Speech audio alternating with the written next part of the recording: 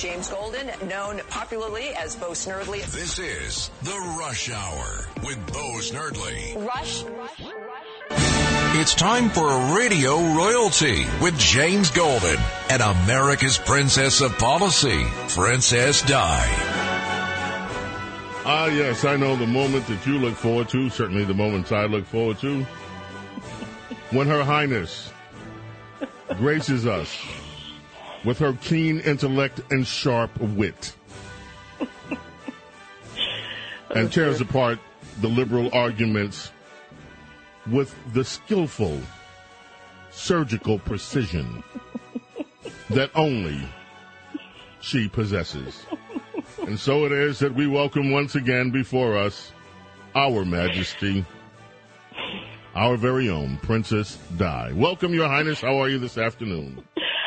That always makes me laugh. How are you, Sir James? I am doing really, really well in some ways.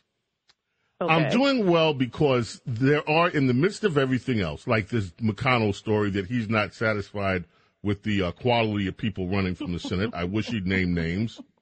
Right. Yeah, I mean, seriously, who are they? Tell us who you think the losers are, Mitch. It's all the MAGA candidates that are the nominees that he is really not happy with. His people did not win. So he's pouting. Well, that's what Molly Hemingway said. He's having a temper tantrum.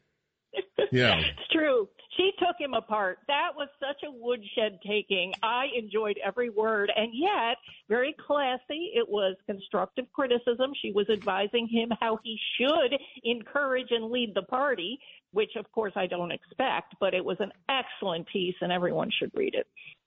Right. Okay, so we've got another piece today about the Constitutionists and, of course, the old gray lady, the New York Times, and this isn't an unusual. This gets to the heart, I think, of what many liberals really think but won't say. The Dr. Ryan Doerfler, right, yes. And Samuel Moyn. The Constitution is broken. It's broken and should not be reclaimed. Let's stop trying to pretend that this Constitution works. Let's get rid of this damn thing once and for all so we can stop all this nonsense. That's the way that I'm reading their take on it, you know. It is right. Very accurate take on it. It is so funny, this piece, because you and I remember for most of our political awareness of life, we've heard the left demand a living constitution. Right. The Constitution is a living document. Document. Right. Well, that is out the window. And it reminds me of what Dr. Walter Williams always said. How about you and I play poker and let the rules be living? Which immediately you know how this would never work. You cannot have living rules that change at the whim of the people involved. But they've thrown that out altogether now. We have to get rid of the Constitution. We don't need it to be living. We don't need it to be, you know, something that we work with. And the reason is that they are looking at something very encouraging to me in that it's for 50 years, they said, the left has been trying to get, you know, their ideas to work with the Constitution. And we've, according to the writers, have not made any progress, which tells you how enduring the Constitution actually is. It has been, you know, attempted to. There's an amendment process, which they never try and use because it's hard, but it has been attempted to be ignored, but it still stands there. And it's still in effect. And even though the left has been trying to make it living, has tried all kinds of tactics, it is still there. And the interesting thing is, Tom Sowell had 4 what questions, what you would always ask if a liberal came up with an idea. The 4 what questions are: compared to what, at what cost, what is the evidence, and this is the last question that I think we have to ask these 2 law professors. And then what?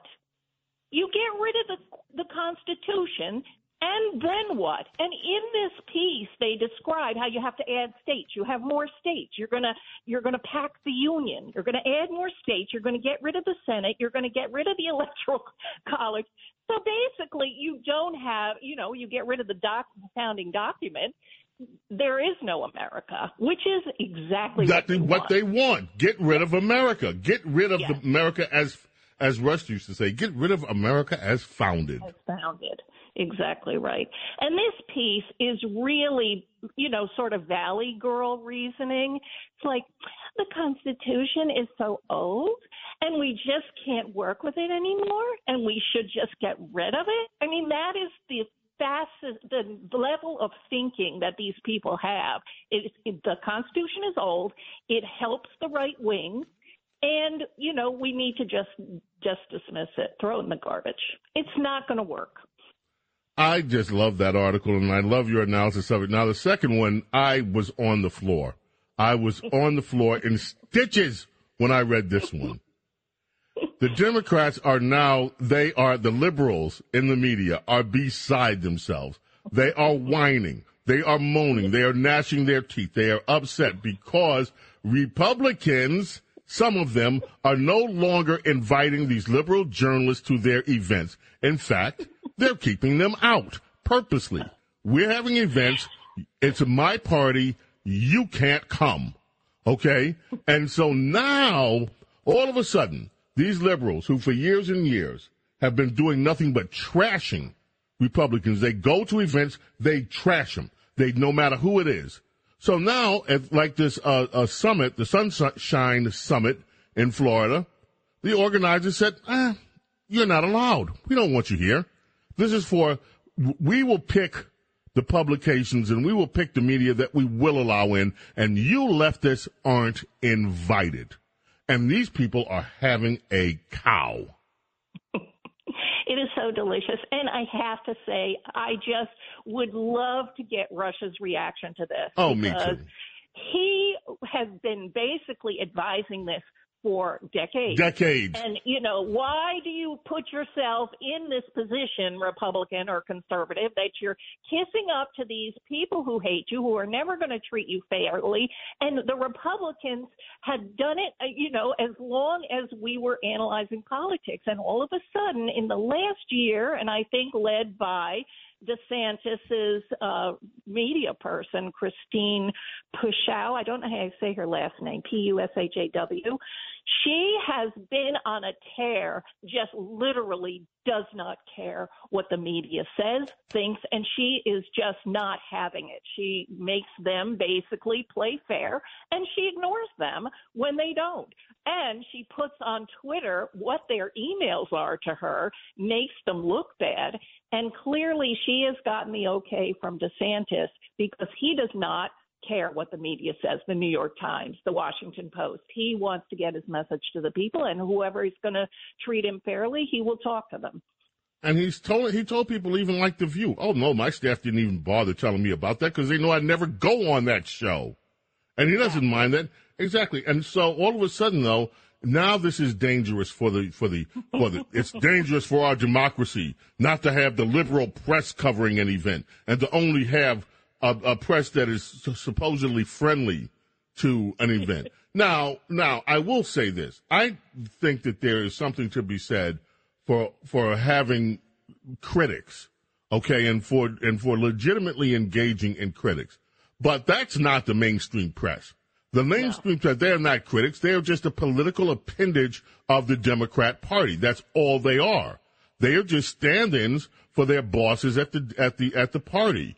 So I don't mind one bit. I remember the CPAC, the speech that he did to the incoming members of Congress when they first 94. Took over in 1994. And he told these Republicans, look, you're going to go to Washington. Cokie Roberts is going to bat her eyelashes at you. And then you're going to think, oh my goodness, she's my friend. No, she's not your friend. They don't love you. They want to destroy you. And it is the same today. These leftists want to destroy conservatives, and I, for one, applaud this move. Finally, we're getting a little bit hip and saying to these liberals in the press, kiss butt. You guys aren't invited to our party anymore.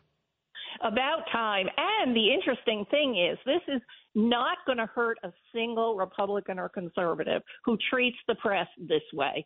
It is going to help because we have been waiting for someone to defend our positions as conservatives and as Republicans in the media. And it's never happened because our representatives have been so obsequious and have been kissing the rings and apologizing for our positions that all of a sudden you've got this start of a new kind of, and I think a lot of it is due to the MAGA attitude, the Make America Great Again wing, and they will not take the crap that has been thrown at us for so many years. Now, see, ladies and gentlemen, this is the perfect example of why I love Her Majesty. She can use words like obsequious and crap in the same sentence. Oh, dear, I didn't even notice that. I can't do that. My mother isn't listening. Princess Di, look forward tomorrow. Tomorrow's your day to tell us what's on your mind and what you've been reading interesting this week and all that stuff, okay? I cannot wait. I got a lot to tell you.